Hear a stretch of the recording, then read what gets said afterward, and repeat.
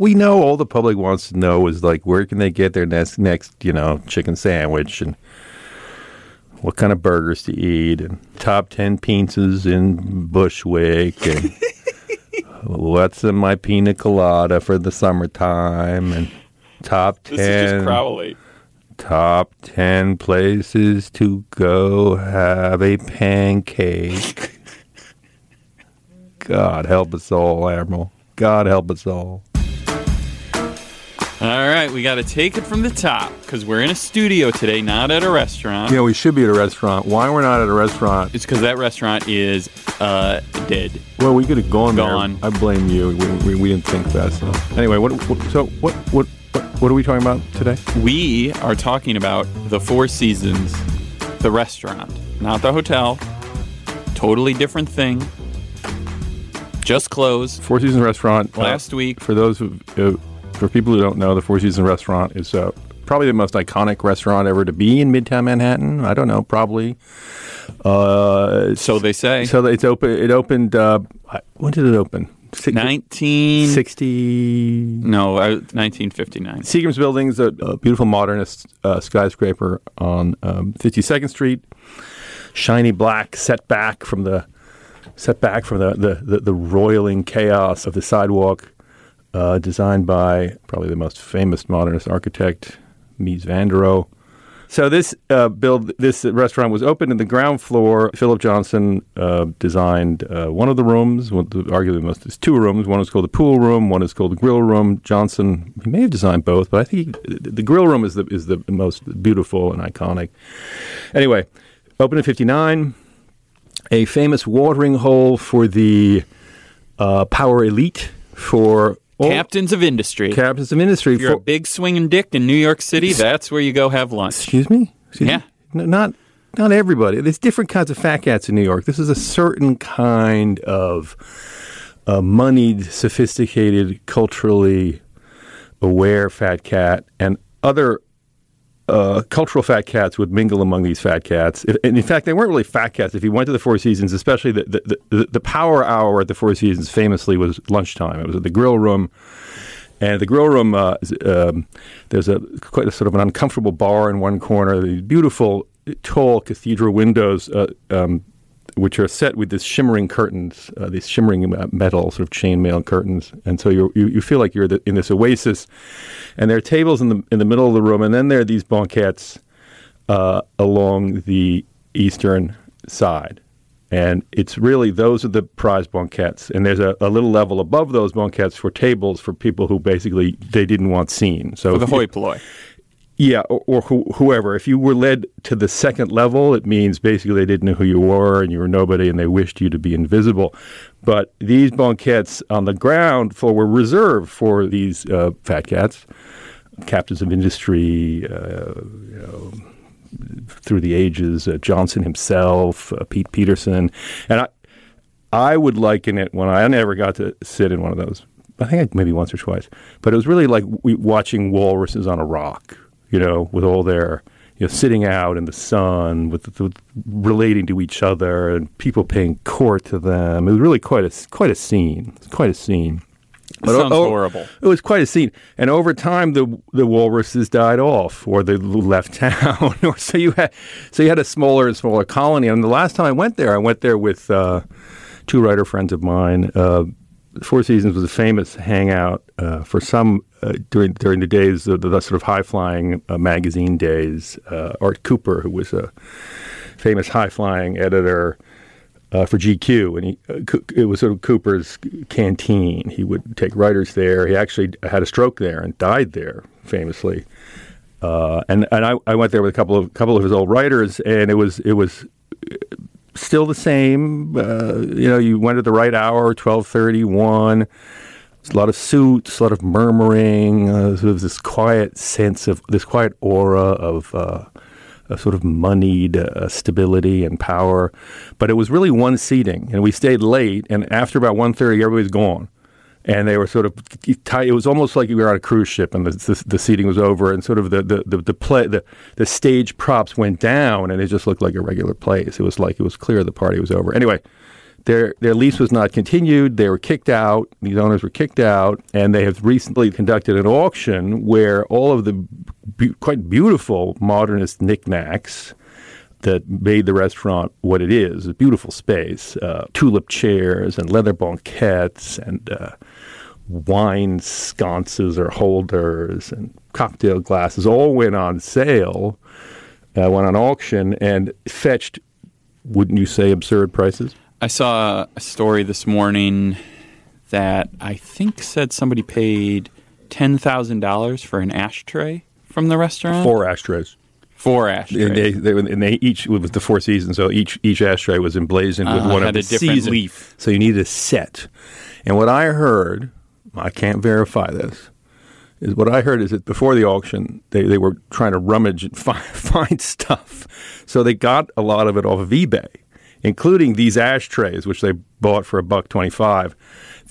The last set of 4, I think there were 3 sets of 4, and as they went off each lot went off the last one. People were going, "Oh, this is the last one," so they went bonkers, and 4 little ashtrays sold for $10,000. This sounds more like an estate sale than a proper auction. I don't know what it was. It was certainly a frenzy. I mean, they had gold top bar tables, right, which you put your drink on when you were waiting for your table. I think they were designed by Sarin and somebody like that. One of them went for like $38,000. $38,000. Now, of course, they are collector items within that world. I mean, modernist collectors are looking for them, but $38,000. So, back up for a second. Oh, why would we back up? $38,000. It's too much, but that's always been the thing about that restaurant. Is it's people. It attracts a crowd of people who they have more money than they know what to do. The signs which they ripped out of the facade, the sign that said Four Seasons went for something like $58,000. Yeah. Why? You tell me. I don't know. We don't know. Nothing about this restaurant ever sounded appealing to me. Do you like? I liked it. I liked going. I never went for lunch. You never went once? I never went. What are we talking about it for? Well, these millennials. It sounded these horrid. Millennials. What? Why are we even here discussing this? I understand that it was representative of a certain time. You just see place in Manhattan. You see it as clickbait, basically. But for as long as I have lived in New York, which is a long time now, a while now, at least a year and a half, almost 6 months.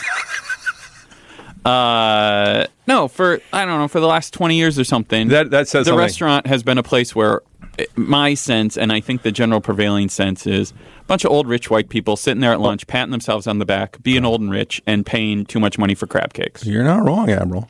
One never actually. I actually reviewed the Four Seasons once. The owner, who was a flamboyant gentleman, Julian was one of the owners, Julian Nicolini. He hired a chef, an Italian chef. I think he was named Fabio Trabocchi, I think.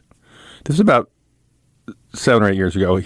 The food at the Four Seasons was never a strong point. I think maybe now and then they had chefs. They may have had a famous chef starting. The strong point sounds like I'm not an very expert. Gentle. There are Four Seasons experts. They gussied up the menu. You're right. It was famous for these crab cakes, which cost $85, and things with caviar on them. And they had buffalo burger and a burger. The burger was much lauded, and they had a lot of foie gras, a lot of champagne, selling a lot of wine. A wonderful wine list, marked up 45 times. Anyway, so this Trabocchi came. I think he came from D.C. Did this progressive Italian. I thought it was really good, and I gave it a good review. And he was probably let go because the regulars, the walruses in the canteen, said, "What is this stuff? We want our crab cakes." I want to read something. We did a story at the end of the year that was at the end of last year after it was announced that this place was closing, kind of asking some of the regulars what they remember or will remember. This is what Martha Stewart said about the food. This was her on the record, as diplomatic as she could be about it. "I think the food is not the foremost interest to the guys who run the place." And then she says, when the food's not good, you just order oysters or clams or whatever. But, why not just go to a restaurant where the food is good? You don't go to the Four Seasons for the food. The food is fine. But, you go to the Four Seasons because you feel like you're in the belly button of a certain universe, right? You're in this still, quiet place which is resonating with a certain kind of culture and power, which we don't really see anymore. That's why you go. And yes, everybody's male and wearing their pinstripe suits, and yes, it became a bit of a faded kabuki kind of ritual at the end. But there was no, I don't think, greater, more beautiful, more emblematic dining space in the city. I mean, if you're going to sort of point to like the New York restaurant, certainly for the last 50 years, you'd have to say the Four Seasons was the place that felt the most like a certain kind of New York. Did you ever? So you never went there? Never went. So there was nothing about it, and I love all that mid-century design stuff. I love the architecture stuff. There was nothing about it that ever appealed to me or grabbed me. I would say that I was probably in the camp that a lot of people were, where when it was closing, you kind of thought, oh, I should go check that out before it's too late. And then I just never did, and honestly, I have zero regrets about that. Well, you should have regrets, because I have none. I know you don't, but I'm going to try and make you feel a little bit bad. What the Four Seasons was, it was for 50 years or however long the run was. It was where you went to see the Lions. And it was an experience, and you could sometimes pretend you were a lion. You order your $80 buffalo bison burger, and I remember the first time I went there. Actually, I went just by myself, which is what you do when you're you come to the city and you want to partake and sort of drink in these weird places and partake of them. As you go to the bar and you just sort of hang out there. And it was actually a good bar. It's a four-sided bar. You could sit at the bar, and you could peek over at this big open space, and you could see Philip Johnson in his favorite corner, and Pete Peterson, and other people that you should have known, but you didn't. And you really felt like you were at a cathedral of some kind. You really were sort of in the center of a certain kind of New York. And so, I in that sense, I think if you didn't go there, I think you missed out. It was a sight. It was a sight to see. Much like, actually better than going to the Woolman skating rink or watching the tree go up or all that mumbo jumbo. That you're even comparing it to those things you people makes me feel like I didn't miss out on too much. Riding the merry-go-round in Central Park was actually awesome. That's awesome. So the question for us to discuss really is, what does this mean? Is this the end of a certain dining era? Is it the end of a cultural era? Do we really care about it? Now, clearly you don't really care about it. I found in the run-up to its closing over the last year, food writers' sort of endless fascination with this restaurant to be, I won't say confusing because I understand why, but just a little soporific. I just thought... Tedious. Soporific. Who cares? Soporific. Like it puts you to sleep. Like this restaurant should have closed 20 years ago. Oh, man. I will say this. I don't have a lot of sympathy for the owners. Harsh. Well, that's for a the whole clientele, but I do for the people who lost their jobs. So I want to clear that. I want to clear the air. The people who worked there and lost their jobs as a result of its closing. But the fact that the restaurant actually closed, you don't care, do you? I really don't. I think they've always had trouble drawing your crowd to that space. Partially because it's in Midtown. People who like good food. No, just sort of adult millennials who are clicking on the things on the internet until their fingers fall off and just wander around at a constant daze talking about cheeseburgers. Those people. Yeah, they're having trouble. They're having trouble attracting those people because those people don't go to Midtown, first of all, and don't have big heavy lunches, and just don't do deals and just sort of text each other all day. So you can't dispute that. You can't dispute that. I wonder if there were any good Pokemon there. Oh, I'm sure there are awesome Pokemon. Philip Johnson Pokemon. It was a court. It was a court, right? Like all these places, like Michael's, the media, right. They all have their moment, especially in Midtown, and it comes and it goes. And the Four Seasons had a long, extended moment, and clearly it's gone. And congratulations on those absurd prices they got. It's clearly it has resonance to the Billions crowd. You watch the Billions, Admiral? Oh, the show? Yeah. I haven't seen it. What do you do all day? Snapchat, Pokemon, Twitter.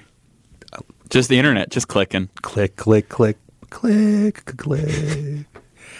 But so is this the end of an era? What does its closing represent to you? Well, I don't think we talked. Is it the end of fine dining? No, because it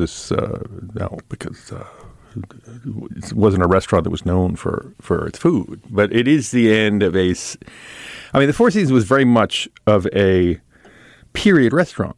I mean, the way it looked, the way it looks, because they're not going to change a lot of it. But the Philip Johnson interior, it was one of the great living modernist spaces, certainly in New York, and then therefore sort of in the world. See, I think this is probably a good thing. And modernism is now not modern anymore, right? So well, no, but there's still it's a wonderful thing. Strong lure and appeal to people. Yeah, and it's not it's timeless. It's like dining in a museum. It's a beautifully designed space designed for what you're doing there, which is enjoying really a noonday meal. Again, I'm talking about the grill room and not the pool room, and also the clientele are very, very much a part of this world. It's mostly financial. It was also a place where, like I said, magazine editors, grandees, the Graydon Carters of the world would take people, screenwriters, Hollywood titans. It was really sort of the cross section. The big LA magnates came to New York. They'd go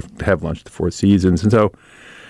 I think for that generation of that kind of person, it was the place to go, and that generation is passing from the scene and it's being replaced. So I don't know that it's sad because we didn't go there all the time. But I think the beauty of it to me was it was really a living museum. It wasn't a museum. To call it a museum would be to sort of slight it, but it was like you had a chance to actually partake of a sort of an everyday activity in this really beautiful cathedral space, provided you had the money to pay $900 for your crab cake. Fair enough. So it's not the passing of fine dining; it's the passing of it was a late 20th century New York restaurant. It sounds like a country club setting transplanted to a beautiful dining room in Midtown Manhattan. What is this? The grill room, the pool room, whatever, crab cake. So what? What? So it's not a country club. We're not. A country club is not a New York. We're not. You're right. It's not a New York thing. We're not in Grosse Pointe anymore, my friend. Michigan people, country clubs. It doesn't even enter our heads. Country clubs. I don't know, man. I mean, the room is. So you don't miss it. You're not going to miss it. No, I'm not going to miss it. Are you going to? I don't even. Are you going to? I don't even miss what it represents having some sort of passing. I don't think that there's anything. Its time has come. Worth celebrating about that era. Time to go. The question is, will they find another spot? Niccolini, they're going down the street to open another place, or will they patronize I the think new that's restaurant? What's interesting is that there are a lot of people who seem to be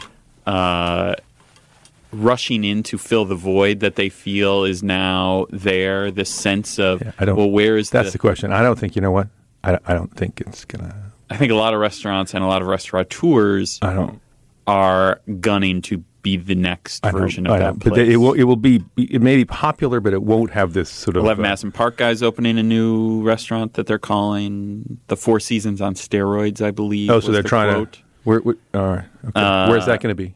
I think it's on Lexington, somewhere in Midtown. Yeah, it's all ironic because, like we're saying, that market, that those people, like the Lions of the Serengeti, are dwindling. That generation is dwindling. They haven't been replaced by new captains of industry. No, but that's our point. Those are your friends. They're not going to the Four Seasons. I don't think. Who's your friend who runs Facebook? That guy. He ain't going to the Four Seasons. Zuckerberg. Those guys don't go. They don't go out to lunch. They put on their virtual headsets. Yeah, that's what Soylent is for. They drink Soylent and they smell vapors, and they're not going there. That's the whole thing. It's like I don't think that it'll be replaced. Certainly, that zeitgeist won't be replaced, and I don't think the people who made it their restaurant are going to patronize a new place. Yeah, there's always going to be rich people, and they're always going to need places to eat. The rich people bought the sign. They're going to put their sign up in their, their penthouse? Their man cave, and they're going to show it to the other friends in their man cave, and they're going to drink whiskey, and then they're going to talk about it, and then they're going to forget about it and watch football. If it's the end of anything, perhaps it is the end of the expense account lunch era. God, I hope not. Pray for my expense account. Should we say a little prayer for my expense account, Admiral? We'll do that off the air. Please. And just like the restaurant that we've been talking about, this episode is over. Over. You're just like, you're not a sentimental. There's not a sentimental bone in your body. That's not true. I think that, this was not a restaurant that appealed to a salt of the earth crowd, Much like So who cares? You're a salt of the earth. So the billionaires have to go somewhere else to have lunch and hobnob. Tattooed Goodbye. Bushwickites, salt of the earth, with their glistening computers and their, carefully curled whiskers. That's what I say. 4 seasons. See ya. God. We'll be back next week. It's ridiculous. 2 weeks. It's ridiculous. My thanks, as always, to Laura Mayer and Andy Bowers at Panoply. Our noble producer, Sam Dingman, today behind a glass partition, unable to partake in any sort of lovely foods. For Adam Platt, I'm Alan Sitzma. We'll be back in 2 weeks with another episode of the Grub Street Podcast.